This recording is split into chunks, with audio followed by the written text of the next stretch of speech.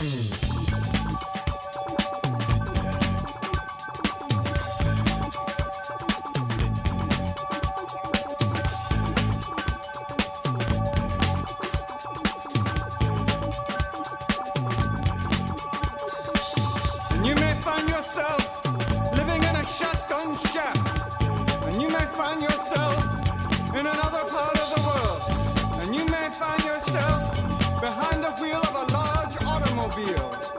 you may find yourself in a beautiful house with a beautiful wife. And you may ask yourself, well, how did I get here? Letting the days go by, let the water hold me down. Letting the days go by, water flowing underground into the blue again. Hey, how's it going, everybody? This is Chris. Welcome to episode 244 of X-Lapsed. That is original recipe X-Lapsed because, well, after sitting in various states and various distribution places, depots, my DCBS package has finally arrived. I mean, we're over halfway through September now, and I'm just getting the August books. I don't know why these packages of late have been cursed the way they have, but boy, it seems like everywhere they sat, well, they sat there for a while, and they were handed off to different post offices, back to FedEx, back to the post office, and well, you know, they're here now, so we're good.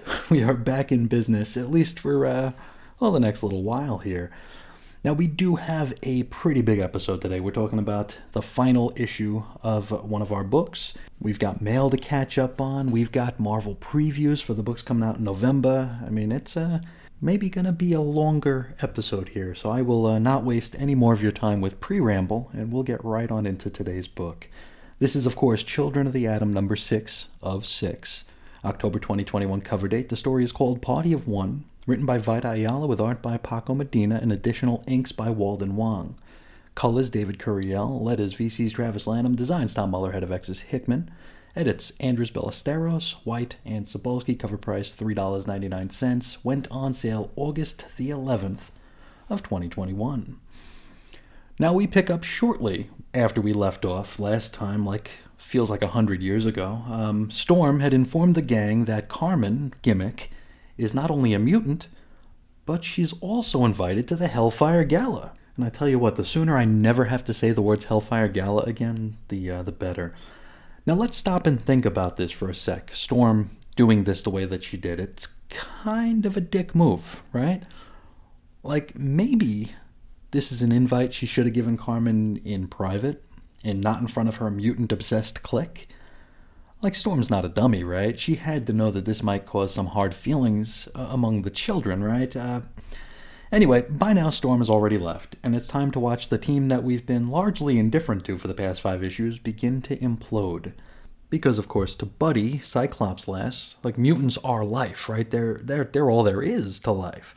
She's positively nuts about them. And now, she doesn't come out and say she's jealous of Carmen, but instead she kind of twists it a bit to yell at Carmen for keeping such a big secret from her and the rest of the group, and also for lying about what she actually really is, in being a mutant. Well, let's keep in mind that Buddy and the gang have been sort of kind of lying about being mutants since we met them. Maybe not outright saying they were mutants, but really trying to pass as mutants. Now, Buddy continues to try to contort the argument into her favor here. There really shouldn't be an argument, but she's making an argument, and says that there's no way any of the Coda kids would ever trust Carmen again to have their backs. Which, yeah, is kind of a stretch, but also seems like something a butthurt teenager might say in a situation like this. So, I think we should allow it. Now, Carmen ain't got no time for Buddy's BS, and calls her out exactly for what's going on here. And that, of course, is that Buddy is jealous. Now, Buddy does not outright deny this. She only kind of mutters about how hard she's worked. Now, Carmen reminds her that they've all worked hard to this point. She herself has been taking care of sewing all sorts of weird mutant stuff into costumes, and hell, designing their costumes in the first place. Now, Buddy suggests that she never really cared about the Coda mission, she being Carmen, of course. Carmen mildly disagrees. She does care. She does care about mutants. She does care about the team. She's just not fanatically obsessed about it like Buddy is. And then it escalates. Carmen calls out Buddy for faking many things. First, pretending to be Cole's friend, also trying to get Cole's DNA so they could crack the Krakoan gates. She then asks how this makes the Coda kids any different from the U-Men. And I mean, we're not exactly comparing apples to apples here, but I guess her point is well taken. Cherub, what's his real name again? I don't know. Cherub calls Carmen out for stepping over the line with that remark, but you know what? I'm sort of kind of with her at this point. From here, Buddy ends the conversation. She just tells Carmen to have a great time being superior with her new people. From here, we get an info page, sorta. It's that same Hellfire Gala invitation that we've already seen like 75 times over the past several months.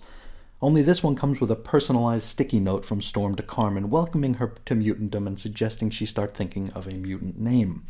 I guess gimmick ain't good enough? I don't know, maybe I'm biased because I use the word gimmick like 4 times an episode, but I kind of dig it. Now, you might think that since this is the last issue, we might not want to waste an entire page on this kind of stuff, but whatever, I'm not in charge. Now, speaking of wasted pages, we get a double-page spread of roll call and cred. Our characters today include Cherub, or Wallpaper Man, Marvel Guy, or Wallpaper Guy, Cyclops Lass, Gimmick, and Daycrawler, or Wallpaper Lad.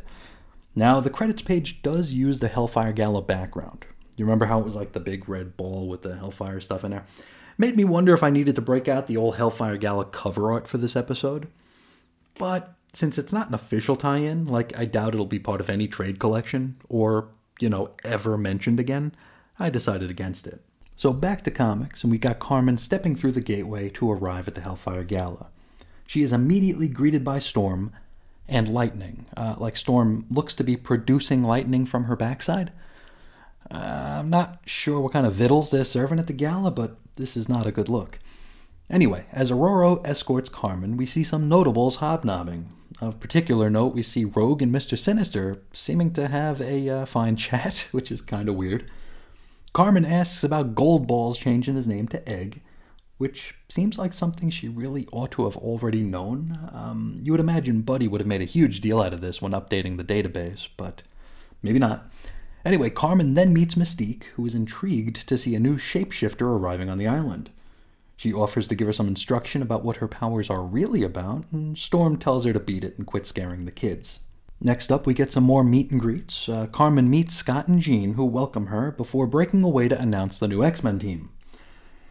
And I often talk about these books treading water, but wow, has it ever been any more apparent than right here? Not only are we in a story that ended 2 months ago, but, how many different angles does this scene actually need? I swear, over the course of the past several months, we've seen Cyclops and Jean pulled away from a half dozen different conversations in order to make the X-Men announcement. So, I don't know. Anyway, now as this announcement's being made, we see Magic and Doctor Strange having a chat. We also see Call Me Kate and Colossus, which is a romantic thread that hasn't been tugged on in years at this point. Kitty invites him to the Marauder, and we know from Sword and Guardians that she also invited that other Peter to the Marauder. And it's not like we've got editors or nothing to keep this straight, so what are you going to do? Anyway, back to Gimmick, who finds herself harangued by the Hell's Bells. Remember them? Yeah. Danny Moonstar then comes over to help her out, and we almost get an If You're Nasty reference here, which, I don't know. Now, across the room, Captains America and Marvel note that Danny Moonstar is there and ask themselves why she hasn't come over to say hi yet. Is there supposed to be something to this scene? Like, I didn't know Danny was so close to the Avengers, so I don't know, maybe this will play out in New Mutants or something. From here, Carmen meets Eye-Boy, and I think we saw this from another angle over in X-Factor number 10. Now, he offers to give her another tour of the place. Like, how many tours does she need? Anyway, she gets Dazzler's autograph, has an eating contest with Magic, probably in preparation for X of 10's 2, and then chats up Jumbo Carnation. The next morning, Carmen's all by her lonesome looking at her phone, and she sees pictures of her and her pals and wonders what she ought to do from here. Later, we rejoin our hero who's back home, and she's preparing to tell her folks that she is a mutant. Now, as she attempts to come out, her stepdad cuts her off to inform her that they both already know what she's about to say, and the Rents assume that she's going to tell them that she's a lesbian. Just then, Professor X pops up on the TV news, and stepdad Alejandro is not shy about his feelings about the head of Krakoa and refers to him as a dangerous element. Now, at this point, with tears in her eyes, Carmen informs them that she is a mutant. She then assumes that she's going to get the boot, and so she assures her folks that she'll be moving to Krakoa to keep any dangerous elements away from the family. Alejandro then tells her to pump the brakes. You see, he doesn't have a problem with Xavier for being a mutant. He just doesn't agree with his problematic politics. So you see, gang, it's not cool to assume. Even though anything anybody says nowadays can be taken as a blanket statement and lead to their cancellation, but we won't go into that. So yeah, Carmen still got a home and a loving family, so all is good. So, you might be asking yourselves, how can we top this miniseries off the proper post-Hoxpox way? You might be wondering. Well, how about we have the Coda kids fight friggin' horticulture? That'd be hilarious, right? Because they're old, and we can make Golden Girls references. Oh boy. Now, we're at the Flora Expo, where some Krakoan plants are on display, which doesn't sound like a good idea. Like, would there be like an unguarded expo with piles of like oxy laid out on a table? And sure, that's not a one-to-one comparison, but not too far off, right? These Krakoan plants are, they got some hoodoo. Anyway, now it's here where Gimmick rejoins the team, and they beat up the old bags. She also tricks them into shapeshifting into one of the old bags herself. And later, the police come to arrest them. The old bags, that is. The scene ends with Daycrawler bamfing the gang on out of there. The next day, the kids meet on the roof of Corbo Prep, like they're a group of anime kids in a high school drama at lunchtime. Now here, everybody makes nice. And amidst a 50-pound dialogue dump about how appropriation is bad, Buddy reveals that she reciprocates the hot pants that Carmen has for her. Then, an info page. It's social media stuff. The Coda kids come out as human. Well, mostly humans in a video. You remember when superheroes didn't need to announce everything? I miss those days. Now this announcement is met with a bit of a mixed reaction, and it's also met by Cradle, asking for more information about them so they can, arrest them. Now we wrap up with the Codas escorting Carmen to a gateway, and Buddy giving her a big kiss, and that's that. And you might be wondering the living situation here. Carmen will be going to school all week, and then practicing mutant stuff on weekends, and maybe we'll see her in a panel somewhere down the line standing next to D-Cell or something. That's where we leave it. Next episode, X-Men Unlimited, number 2. So, it says something when we go through 6 issues of a comic, and out the other end, there really isn't much to say, right? I feel like if this was always intended to be a miniseries, and I'm not convinced either way, I feel like if that was the case, the structure was completely wrong. In dedicating entire issues to the narration of one of the characters. I mean, these are characters we don't know, and we may never get the chance to know them. So it just feels like, I don't know, this feels overly indulgent. It also feels like we may have wasted some time here. Now, if this was meant to be an ongoing, then sure, you're going to spend the first few issues. That's just comics these days. The first arc of many ongoings is gathering the team or developing the team or just introducing ourselves to the team so that when the second trade starts, we can actually hit the ground running, and maybe that was the case. But if that is the case, it sort of ignores some of the realities of the publishing environment today, right? I mean, this is a book starring nobody we knew, and to launch something like that and have it actually stick, it's a rarity. It's a pretty big swing, and I mean, if it worked, it would have been great, but we really can't ignore reality these days where, like, books featuring characters that people know and care about aren't making it. So, it's a pretty big swing. So, maybe this should have been written with more of an eye toward wrapping up after 6 issues, and if it turned out to be a success, then bonus, right? Then you just keep it going. That's not what we got here. Once we hit the staples of this issue, they may as well have just stopped drawing pictures. I mean, some of these pages would make Claremont and Byrne kind of shudder a little bit. There was so much dialogue here, trying to wrap this up as neatly and concisely as possible, and I feel that overall did the issue and the series itself a little bit of a disservice. Usually, I could say, this will read much better in a trade, And yes, it will. It will read much better in trade. If you do it all in one gulp, you will appreciate it more than had you read it over the course of 6 months.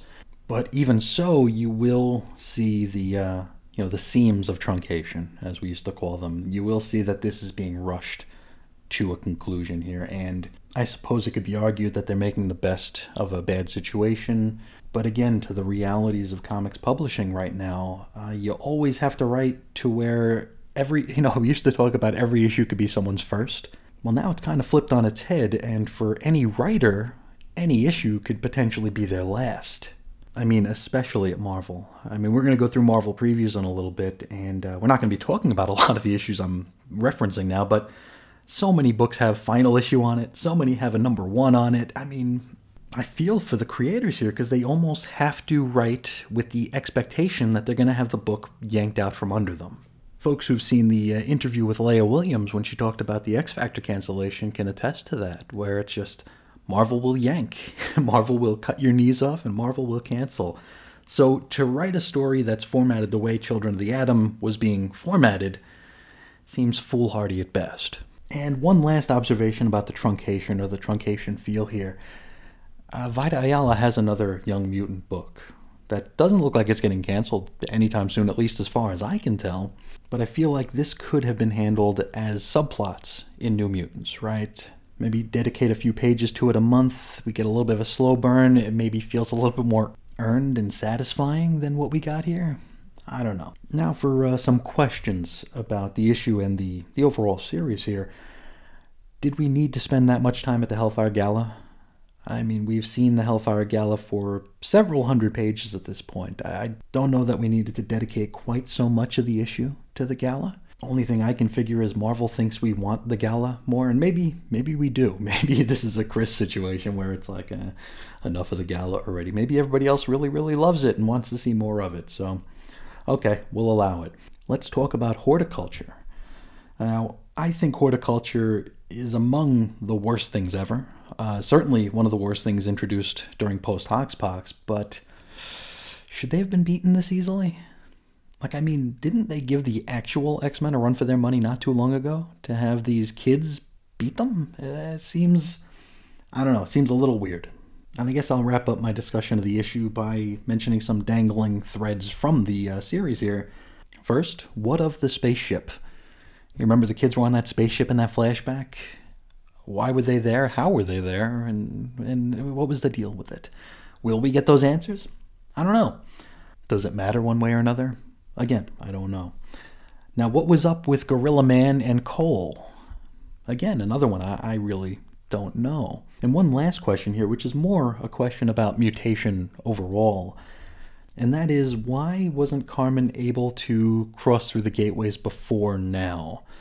Like, yes, her powers just manifested, but it stands to reason that she always had the mutant gene inside her. So, by all accounts, she should have been able to cross through the Krakoan gateway. And I think we only saw her go through one at the end of the first issue, I believe, where they are at Coney Island and they step through and just wind up on the other side of the gateway and not actually in Krakoa. So I might be mistaken. It might be a plot hole. Maybe it'll be something that'll be addressed somewhere down the line. Maybe we'll never, ever hear of it again. Overall, this is yet another series in the post-Hoxpox books that really make me think we need an anthology title. Of course, it won't be X-Men Unlimited since we already have a new X-Men Unlimited, but I think had this story been part of an anthology that was maybe anchored by more popular characters, then it probably would have gotten a little bit more time to be fleshed out properly and not feel quite as uneven and at times really, really stretched out and at other times really, really rushed like we got here. I feel like with Marvel's itchy trigger finger in as far as just launching books willy-nilly and then canceling them willy-nilly, I feel like we need something of a constant. Give us an anthology and load it up with some of these stories that are interesting but can't carry their own series. Things like Children of the Atom, things like X-Corp, things like anything you might want to explore that you don't think would sell on its own. I mean, we were throwing around giant-size X-Men like crazy at the launch of Dawn of X, right? Let's do that again. Bring back a giant-size X-Men, do it monthly, and fill it with some sort of kind of off the beaten path X-Men stories. I mean, maybe even anchor it with the new Marvel Unlimited X-Men Unlimited in print for the first time. I mean, I don't know. I'm just kind of freestyling ideas here with absolutely zero knowledge on how things work inside the comics industry. So take it with a couple shakers of salt. But I think that's all I got to say about the issue and perhaps even just the series of Children of the Atom. And I definitely look forward to hearing your thoughts on this one as well. Now, before we get into the letters here, Emil did write in to talk about House of M. Now, here's the thing. I have forgotten basically everything about House of M. And usually my, trigger reaction to House of M is kind of like furrowing my brow and going, ew. So I do want to refamiliarize myself with House of M before I discuss it with passing authority here on the program. So that will come soon enough. But I want to thank you for writing in all the same, Neil.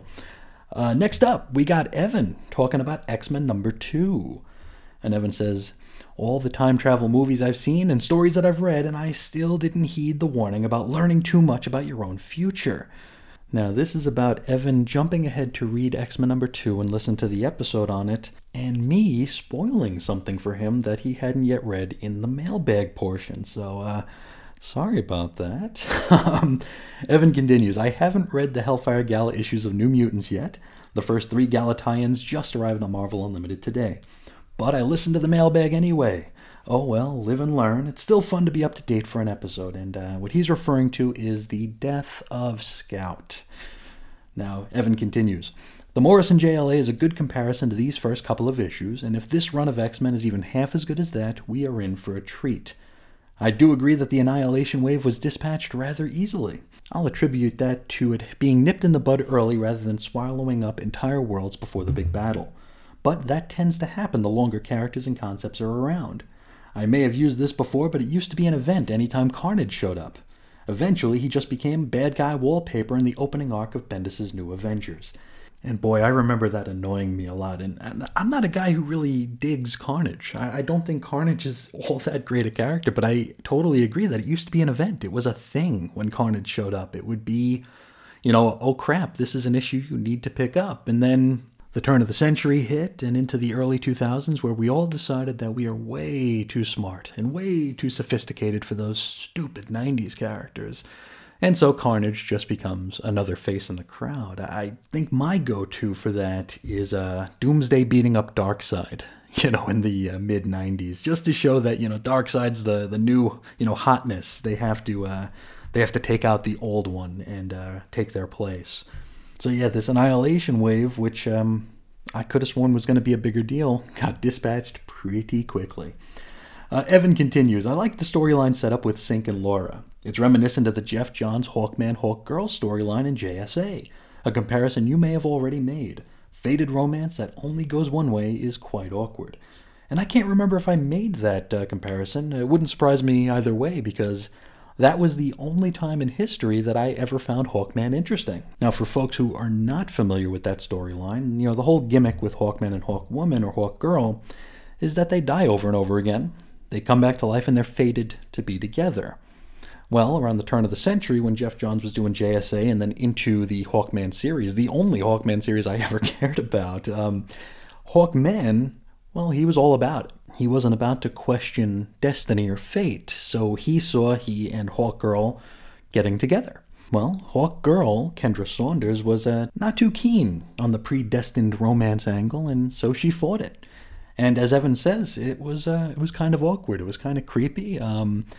Hawkman was depicted as being, a full-grown adult, where Hawkgirl was probably, I don't know how old she was supposed to be, but she looked to be like late teens, maybe. So there was a weird age discrepancy on top of just the overall creepiness of a dude saying, hey, we're supposed to be together. And I do wonder if that's maybe an angle they're going to play with Synch and Laura here. And for folks who don't know about that, they did spend decades and decades in the vault and had a romantic entanglement. They came back, Synch has the memories, Laura does not, so Synch remembers that they were together for so long and the feelings they shared, whereas to Laura, Synch is just some dude. Thank you so much for writing in about that one, Evan. Sorry again for spoiling the tragic end, for now, of Scout. And I apologize for it taking so long for me to get to this message. It's sometimes the FedEx smiles at you, and sometimes it sticks out its tongue. This was certainly the latter. But thanks again. Next up, our friend Walt Nealon talking about some Hellions and some catch-up. He says, I decided post X of Swords that I would binge the individual titles. Well, it's the Tuesday after Labor Day here, and I've binged Hellions 7 through 15, and also Way of X 1 through 3. Now, I can't quite put my finger on any singular detail as to why, but I definitely loved Hellions. As you mentioned, there's something about the Alvaro lineup, characters thrown together for the uniqueness/concept of it, and little else, but this ragtag bunch works for me. Even knowing some of them have been horrible people in the past, others have been misused, and then of course there's Sinister, they're entertaining as a group, and it's interesting to me to see how they gel and interact. And yes, I agree 100%, it should come as no surprise, and I've mentioned what an Alvaro team is time and again, but I'll do it again just in case folks may not know what that's all about. But back in the day, once Usenet turned into spam and links to pornography rather than actual discussion, I had to migrate to a different message board location, and one of the places was Alvaro's Comic Boards, which is still in existence today. I've tried to re-sign up for it and can't. I don't know why. It just does not let me sign up. Maybe it's closed to new members. Maybe they listen to the show. I don't know. But whatever. In any event, I can't get in there. But I still do browse it. Seldomly, but on occasion. Now, for a time, it seemed like the Alvaro board was nothing but, hey, put together your dream X-Men team. And it felt like it became an exercise in who can out-obscure the poster above them. So you'd get like the weirdest stuff here without any thought to how these characters would actually gel and interact and what kind of stories could be told to best serve the team. It was just like, hey, Darkstar from the Winter Guard, nobody's mentioned her yet, and it would just be silliness. And when I saw the Hellions lineup, that popped into my mind immediately. It's like, this is an Alvaro team up. We got Nanny. I mean, we've got Scalp Hunter. It felt very Alvaro, and I tell you, I couldn't be any happier to have been wrong about that. Walt continues. I don't know that I was even consciously aware of Grey Crow before X lapsed, but seeing the developing potential between him and Kwannon was definitely interesting to me, and reading the issue, I was watching for development there. Other than the names Nanny and Orphan Maker, I was not particularly familiar, if at all, with those, and their dysfunctional relationship has been interesting to see play out. Havoc's interesting. My primary exposure to the character and what I first think of when I hear the name Havoc is X Factor number 92 with that excellent hologram back in 1993. That also cemented that outfit as my favorite for the character and made it quite iconic to me. I agree, I really, really dig the X Factor Havoc outfit. I thought that was so cool. Just the heads, I mean, they all had head socks, right? They all had the head socks with the hair pouring out the top. That's just comfort food for me. I really, really dig that. Walt also thinks about Mutant X when it comes to Havoc. He says, Mutant X was one of my X titles back in the late 90s. One that I jumped on with issue 1 and followed through monthly for at least a couple years, including the annuals. By the way, I always wondered why anyone with a subscription to X Factor would be switched over to X-Men for the remaining issues of their subscription rather than just jumping into Mutant X, but I suppose that's some other discussion for another time. And yes, that always struck me as odd when a book would get canceled, a book where, subscriptions were the thing, and people would get shifted to another book that may or may not continue the story, or maybe a book or starring characters or written by creators that you just don't like. It's very, very weird. Walt continues. Despite that, I never picked up on the 616 Alex having romantic ties to Maddie, but seeing him hit by her death and the arbitrariness of a clone who was her own person/individual not being brought back has added some relatability to the guy, if only in understanding certain heartaches from complicated relationships/friendships and those around a person amidst such situations. And the juxtaposition of these last 2 points kind of put things into a different perspective for me as well. Of course, we know that in the 616, Alex and Maddie do have a history, romantic history, but this is also the same Havoc who did live through Mutant X. He was sent to that dimension and came back, but while in that dimension, not only was he married to Madeline Pryor, but they had a son together. So that's another layer of potential heartache, I guess. That's very interesting and not something I'd actually thought about until right this very minute. Walt continues, speaking of heartache, Wild Child. Now, my primary experience with the character was in the original Age of Apocalypse. While I read of the character having less devolved periods, I don't think I've really read any of those. Now, Alpha Flight rings a bell for something I read recently about the character and his short-term romantic link to Aurora. Seeing the beefed-up version and his pain when he learns of Aurora and Dakin, I really felt for the guy. And I'm definitely interested more in the character than ever before, having read just these handful of issues with him as one of the mains. Empath is another character I'd heard of but never been familiar with. Still can't say that I'm all that familiar with him outside of being what he has been in this series. But as an element within the series, I appreciate the character being there and some of the humor moments with characters reacting to his mutant power. And Sinister, I should not like this take on the character. My introduction to Mr. Sinister was at the end of Season 1 of the 1992 X-Men cartoon. Just some creepy guy who somehow had a camera on the X lawn to watch Scott and Jean decide to get married and wonder what it would mean if they had children and what their future would hold. The camera pulls back and the Sinister voice speaking third person, Sinister knows what your future holds. Prior to 2012-ish, he always struck me as a bit creepy, and certainly dangerous.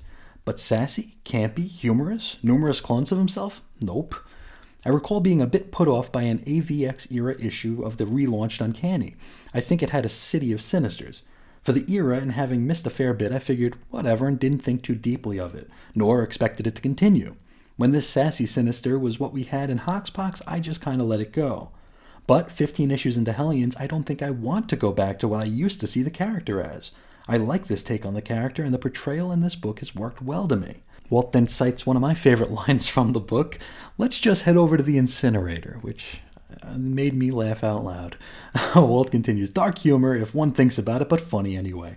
And totally, I can't believe I'm saying this, but I don't think I want to go back to the old Sinister either. I really, really dig this version, and boy, that's one of the bigger surprises to me about this era is that I'm really digging this take on Sinister. That when I first saw it, I dismissed it. It was like, nope, nope, that's not Sinister. But wow, he's pretty great. I mean, Zeb Wells he's just killed it. He's doing awesome work with this character. Just laugh out loud funny at times, which is a rarity in comics for me.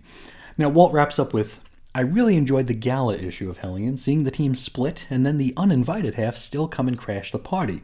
Simply knowing that the gala was going on and then seeing their side of it. And just having read X Factor number 10 the week it came out, I kind of feel like I've seen the best of the gala and don't even need to read the rest, though I will read them eventually just to catch up on everything." I'm trying to think, have you seen the best of the gala? Way of X was good. Way of X was very good. I would definitely recommend that one. And it really wasn't that bad. I think I was just so burnt out on it because every single issue was talking about the gala for like months leading up to the gala, and then it finally happened, and I was just over it before it began, which that's not fair to the books, to the creators. And plus, if you sit down to read all of them, you'll probably get through the entire lot of them in like an hour and a half. So it'll be a little bit different than me spending 5 to 6 hours on each individual chapter. So you'll probably dig it a little bit more than I did. But thank you so much for writing in, Walt. I really, really appreciate it. Next, let's give an X-Lapsed welcome to Peter, who's writing in for the first time. Now, Peter says, "Hola, I'm still playing catch-up, and I think it'll be a couple more weeks before I'm about current. I've been listening to quite a few episodes a day in between watching movies and week-old recordings of the Paralympics while working. But I also listen when I'm not working to avoid the possibility of creating a conditioned aversion to the podcast. It's the same reason I never wear my favorite clothes to work." It's so funny you mention that because I fell into that trap. Not about the clothes, but listening to certain podcasts while I was at work. I used to drive to repair windshields. I was on the road all day from like 6 in the morning till like 4 in the afternoon, and I spent a lot of time in the car driving around the area here, and I probably had, on any given day, 4 to 6 hours in the car where I was able to listen to podcasts.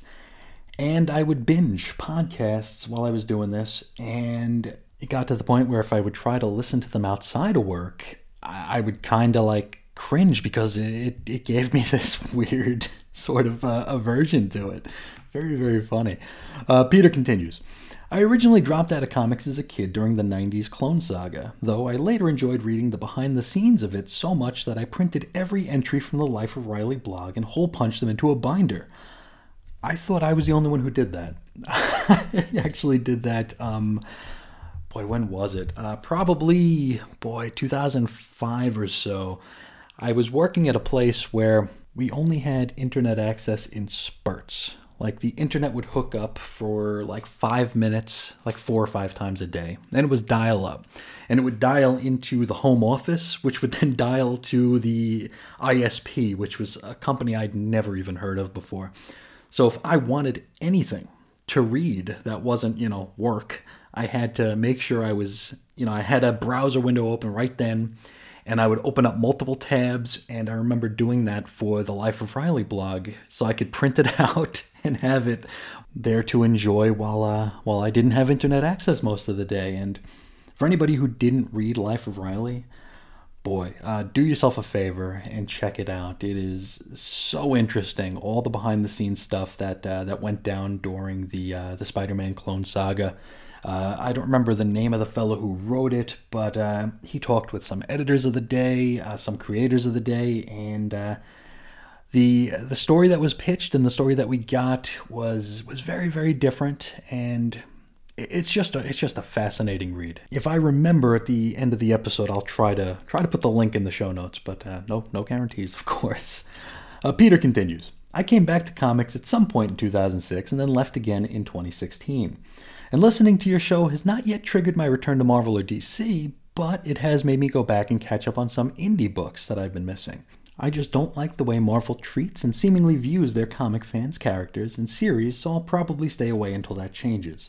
I don't usually follow comics news and culture, but I did look up pro reviews for X-Men number 14 and couldn't find any that even mentioned it contained mostly reprinted material from X-Men number 12. On Comics Roundup, 6 reviews were 8 or above, with the remainder being a 7, a 6, and a 4. I wonder how many folks are still part of the regular comic culture that aren't die-hard Marvelites or DCians. And wow, it's almost as though I'm reading a letter I wrote to myself here. I'm very much the same way, though I have come back to Marvel to read the X-Men stuff. I did leave right around the same time you did, back in 2016, and it was for much of the same reason. First, the stories just weren't for me. The X-Men color books were a very odd animal that felt like they were trying to have their cake and eat it too, right? Or eat their cake and have it too, however you say that sentence. Where they were trying to appeal to the perhaps lapsed reader or the older guard by invoking the names of Blue and Gold, but having absolutely nothing to do with what made the Blue and Gold era special to begin with. And of course, it's all about when you get into the books. I find those issues to be very special. I'm sure there are people out there who just cringe at the thought of going back to a Jim Lee, Whilce Portacio world. And while I would never advocate to go back to that era does hold a very special place in my heart for it being, my entry into this fandom. But I think I've shared this story before. It was one of my first, and I'm a very naive guy. Sometimes I need to be smashed over the head with several anvils before I notice things. But there was one thing that Marvel editors did that made me realize that, hey, you know what? They don't really like their fan base. And I think I've mentioned this story before, but this was my aha moment, my moment of profundity, if you will. And it was on the CBR message boards, and it was around the time that Marvel started making all their books $4 instead of $3. Well, one fan decided to number crunch and started counting the pages in Marvel Comics because along with the price increase, Marvel said that there was going to be a page increase. You'd get backup stories, you'd get stuff like that, like DC was doing at the time. And so this one fella actually did the work. He crunched the numbers, counted the pages. And somehow we were getting even less pages for $1 more, which was insane. But he pointed this out, to which Marvel editors came in, not to say something like, hey, this is just what it is now. We don't like it as any more than you do, but reality is reality, costs are costs. We're sorry about it. We're going to try to make these the best stories we possibly can. I mean, that would have been an acceptable answer. We wouldn't like it because we don't want to pay more, of course, but we could respect it because they're being honest with us. Instead of doing that, the editors came in and made fun of this guy for counting pages. Like, oh, you're wasting your time counting pages. You should just be enjoying the books. And it's like, well, if we were enjoying the books, maybe we wouldn't count the pages. So maybe this fella is not enjoying the book and he feels like he's getting ripped off. So maybe that's something you might want to address. And as this conversation or debate got even more heated, well, Marvel had CBR kind of squash the dissenters. People were banned, people's posts were removed, except for the ones that backed up Marvel.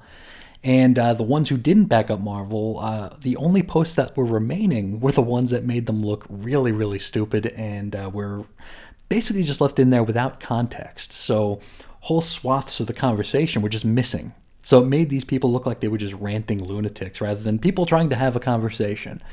And it was during that debacle that I really started to, the Pollyanna in me started to perish, and I really saw things for what they were. Now, regarding the Comics Roundup and how X-Men 14 was mostly X-Men 12 again, of course they're not going to mention that. They're not going to mention that because, A, they want their pat on the head from Marvel, and B, they want their free stuff from Marvel. They're certainly not going to say anything that might endanger their comps, which really sucks. Because these are the folks who are supposed to tell us what we should and shouldn't be reading. This is where the casual fan can go to be like, this is kind of interesting to me. Is this something I might want? And when everything is a 10 out of 10, and I mean, there are folks out there, I'm not going to name names, but there are people out there who somehow have credibility in the community, but have absolutely zero integrity, who if you go through their reviews, everything's a 10. Everything's a 10. And I've tried engaging some of these people in conversation before, trying to find out what makes a 10 out of 10 for them, because not every single book can be perfect, right? I think I've said this before, but like since 1937, there's probably been a half dozen 10 out of 10 books, period. Now we can't go a week without twice that getting a 10 out of 10, which is just insane to me. It's absolutely insane to me, and it speaks to the lack of integrity in the reviewing community. And again, if you ever dare question why it's a 10 out of 10, you're called some sort of an ist for not thinking it's a perfect book, which, I mean, that's uncool. That's just uncool. Peter continues with some questions. When is the last time that there was an editor on the X books that mattered? That's a good question. I really don't know. I mean, Bob Harris did preside over a very high-profile time in X-Men history, though, I mean, it could be argued whether or not he did much good for them in the, in the long term, but I guess we could say he mattered, especially since, according to some of the writers who were on the books at the time, he basically rewrote everything that they had written anyway, so he was kind of on top of things. I think Mark Powers was on when Grant Morrison came in, so that's a goodie. But after that, it was as though the X-Men were entering into that dark decade, right? They were being pushed to the back of the line. They just weren't a priority for Marvel anymore in the same way that they were during the latter part of the 70s into the 80s and the first half of the 90s. Now, I do want to make sure to say that I don't know what an editor does. I don't know what their job description reads as for Marvel, so I mean, I can't say that anybody's doing anything wrong, except, when we see continuity errors and spelling errors and stuff like that, but for the most part, I don't know what their duties entail. Peter wraps up with, there are a lot of podcasts out there with a single person talking into a microphone, and I don't listen to any of them except this one. Your site and the continuing of this feed is an incredible feat, so until Cannonball stops finishing dead last in diving competitions, make mine X-Lapsed, Claremont to Claremont, Moratori, Chris's on Infinite Earths, Cosmic Treadmill, and many, many more. Well, I can't thank you enough, Peter. That really put a smile on my face and made my day. And again, sorry it took me so long to get this message on the air. Just had to wait for these books to arrive, and I wanted to make sure I covered this one on the flagship show. So thanks again, and I hope to hear from you again real soon. Next up, Jesse talking about X-Men Unlimited Infinity comics and some more. He says, on Essential X-Lapsed, you and Marvel have mentioned mini comics that Marvel was putting out, possibly through vending machines. I'm not sure if it's the same thing, but in the early 2000s, Marvel did something similar to this with micro comics. They were the same thing as a regular comics, but the size of a coin. I have a few of these, and they're pretty much comics made for 3 3/4 inch action figures to read. They really are micro, and Jesse did include a picture of the, I think it was an X-Men Unlimited, not X-Men Unlimited, Ultimate X-Men. I think it was Ultimate X-Men number 6, and wow, it is tiny. It is very, very tiny, and it looks pretty amazing. These are semi-similar to the ones from back in 1966, but the ones from 66 didn't have quite as much detail. They were basically, like every page was just a panel, but it wasn't even really a panel. It was very, very sparsely drawn. If I remember to link to, there's a great website out there that has all of them posted. If I remember to link to it, I definitely will. Hopefully I can find it again. It's been a few weeks since I looked for it, and you just never know. But they're very, very interesting. Like if you would open the book up and look at like one page, like the 2 pages that kind of face each other, like one of them would have words on it, and the other one would have like a sketch on it. Nothing terribly detailed, but an interesting piece of ephemera. Certainly not as detailed as the microcomic you sent me in the email there. Jesse continues, I also want to thank you for covering the X-Men Unlimited book on Sunday. I'll not be getting Marvel Digital anytime soon, but I still want to hear what's going down. Both the Wolverine and Jeff stories sounded fun and entertaining. I also hope that someday they come out in a print collection like other digital books have done. We will see. And yeah, I hope so. I really do hope so. Part of me really, really hates the fact that there's going to be part of the story that I'm not going to be able to actually own the physical version of, right? I'm the same way when it comes to things like video games. Like, if I see a game that's on sale that I can download for like $5, I'll still go to the store and pay, 3 or 4 times that just so I can have, the case, the disc. It's mine at that point, right? I don't have to worry about it being delisted or deactivated. It's just in my hands. I can put it in the machine and it'll do what it has to do. Not to say that I think the X-Men Unlimited comics will ever be yanked off of Marvel Unlimited, and by now they've probably been scanlated to all the free sites anyway, so they're not going anywhere. But still, I would like to have it in my hands. I can file it behind the other X-Men Unlimited comics. But I'm definitely glad you enjoyed the episode. I enjoyed it a lot more than I thought I would too. When this was all teased and then finally announced, I wasn't quite sure what to think of it. And then when I opened it up and saw that it was going to be a Wolverine story, I was like, doesn't Wolverine appear enough at this point? But, I enjoyed it for what it was, and I do see the potential in it moving forward.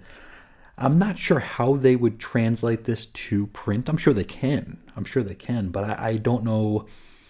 I don't know how it would work necessarily, but fingers crossed that that's what they do. And again, I'm glad you enjoyed the episode.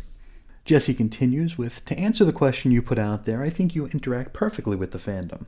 You read out messages and letters and episodes, you tweet and Facebook every day, and you're very active on the X-Lap's Facebook page. I think you're doing a fine job. And this is in reference to a question that I had asked. I'd received, actually, I don't think I talked about this on the main show. This was only on the Essential show.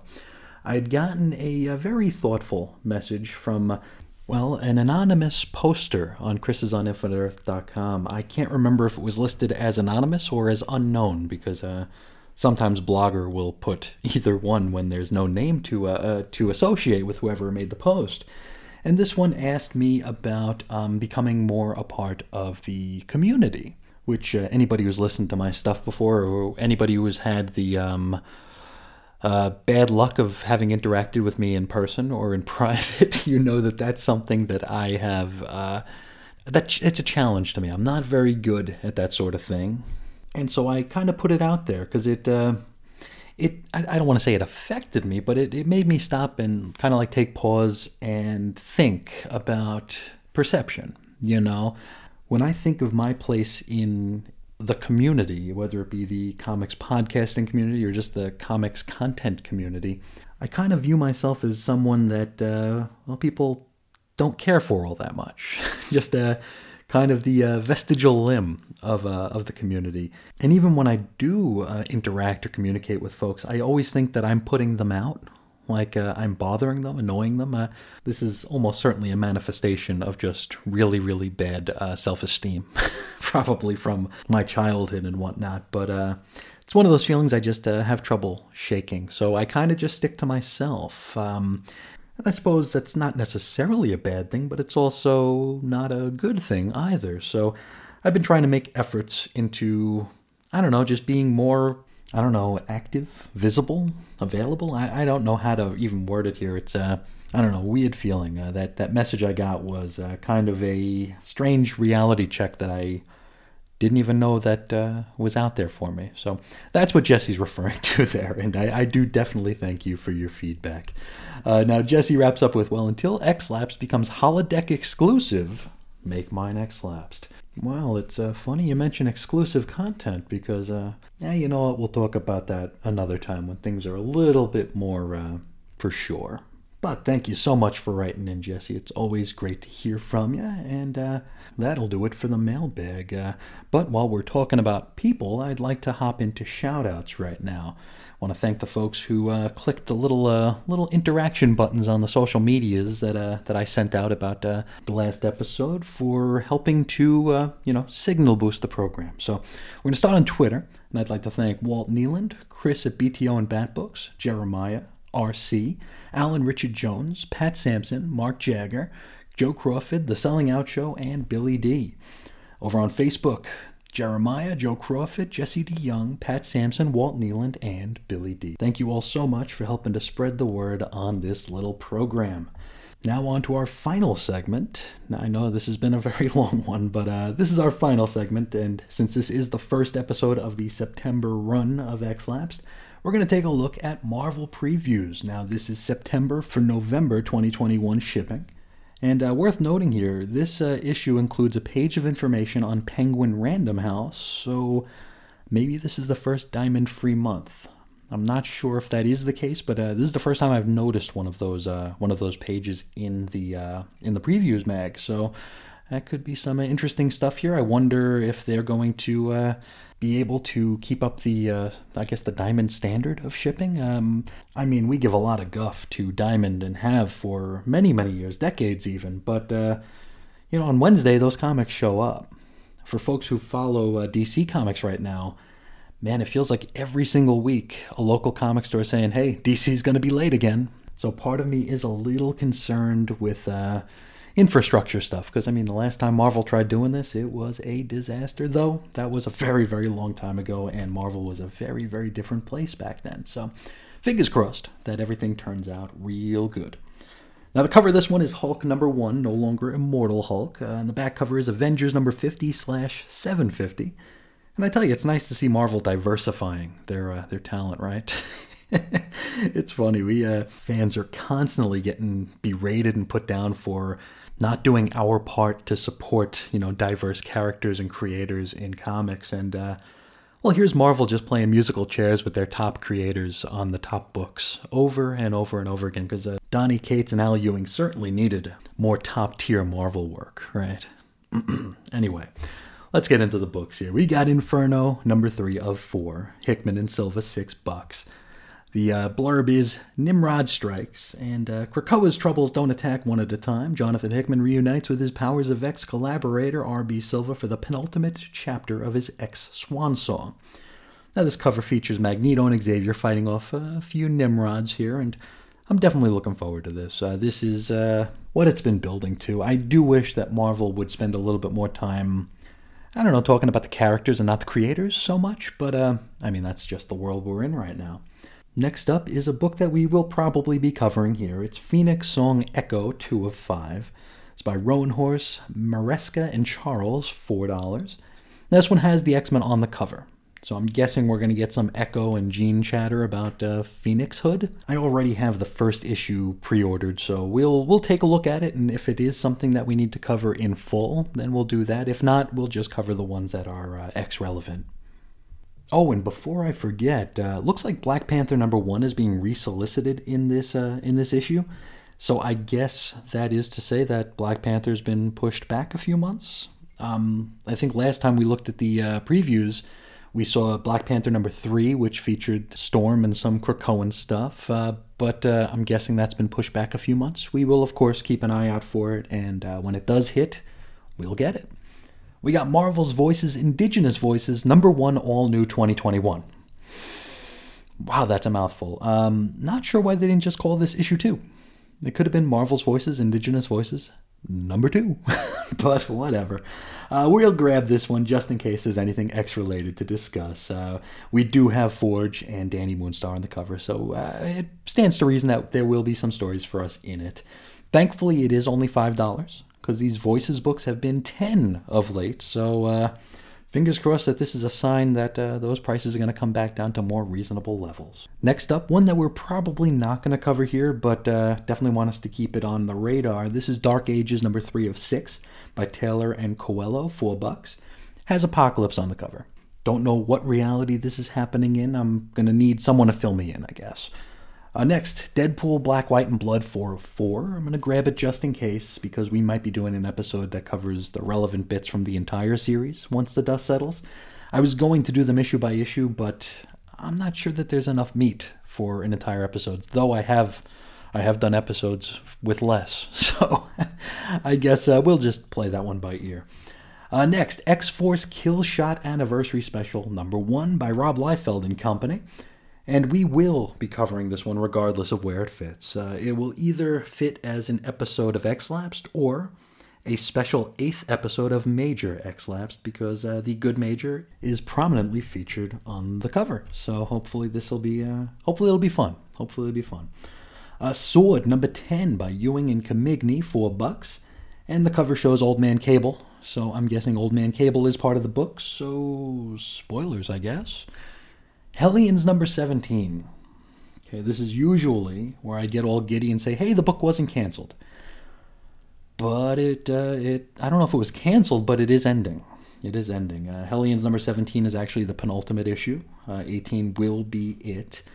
This is by Wells and Segovia, of course, $4. The cover features Orphan Maker and Nanny's new little right-bot baby, so I feel like we're definitely in tying off loose ends mode at this point. We're going to try to answer as many questions as possible, which hopefully Wells is getting enough time to do that in a satisfying way for him and us.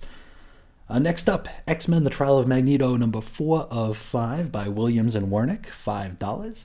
This one promises chaos coming to Krakoa, and the cover shows Wanda splitting into different bodies, including one that looks all Krakoan planty, you know.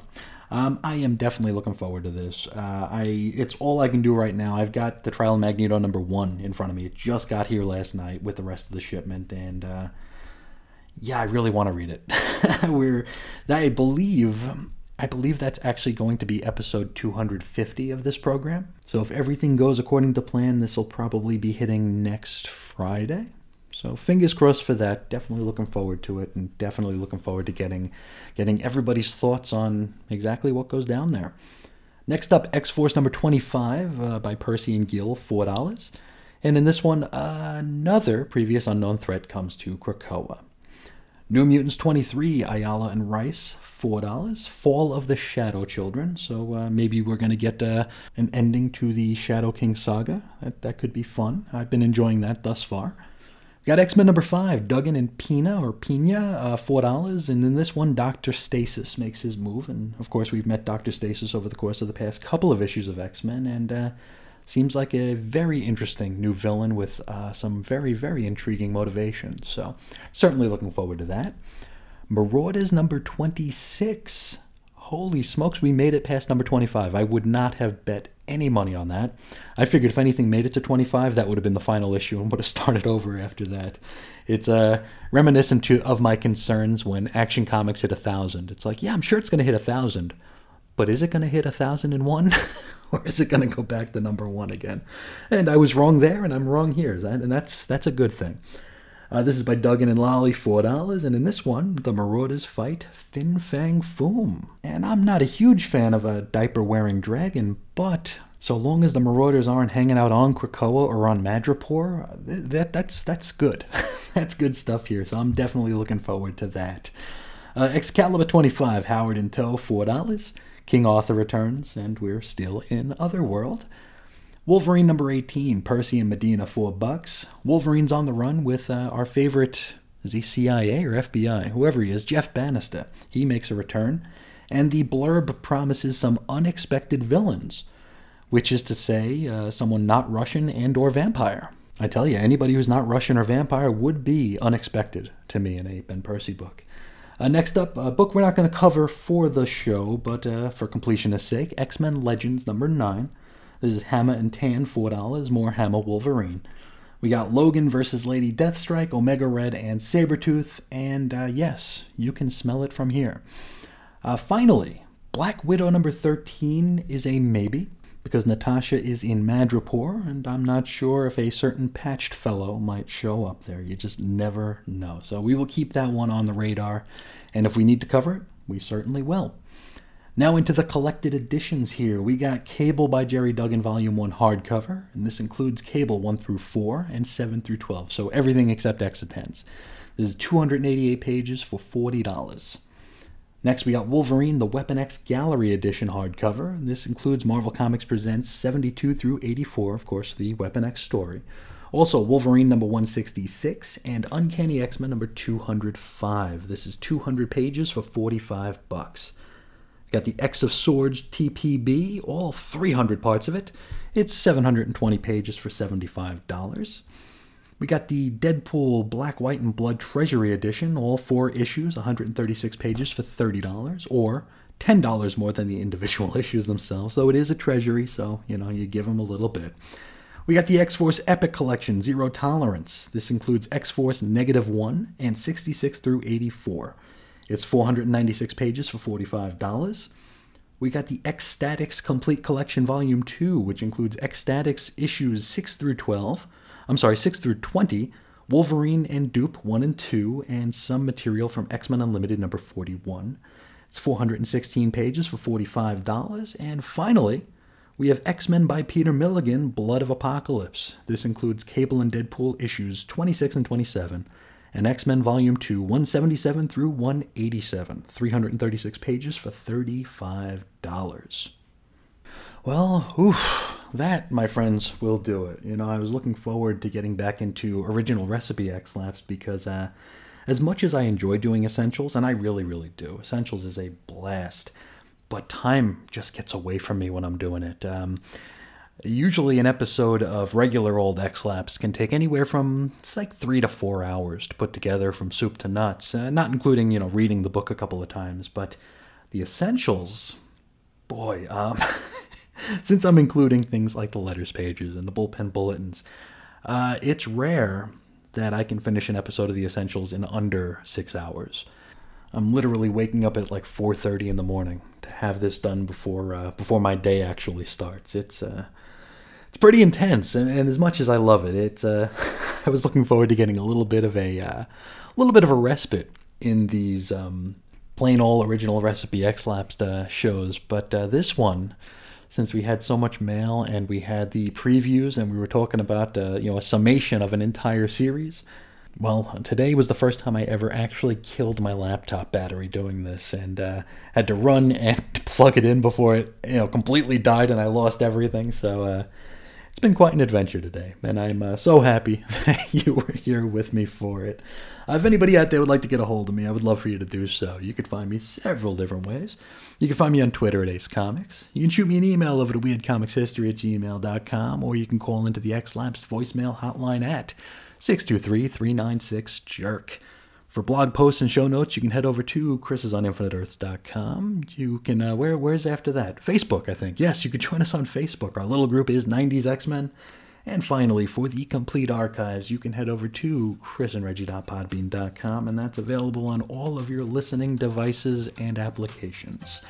Okie dokie. Well, once again, I want to thank you all so much for sharing some of your day with me today. And until next time, as always, I'll talk to you again real soon. See ya.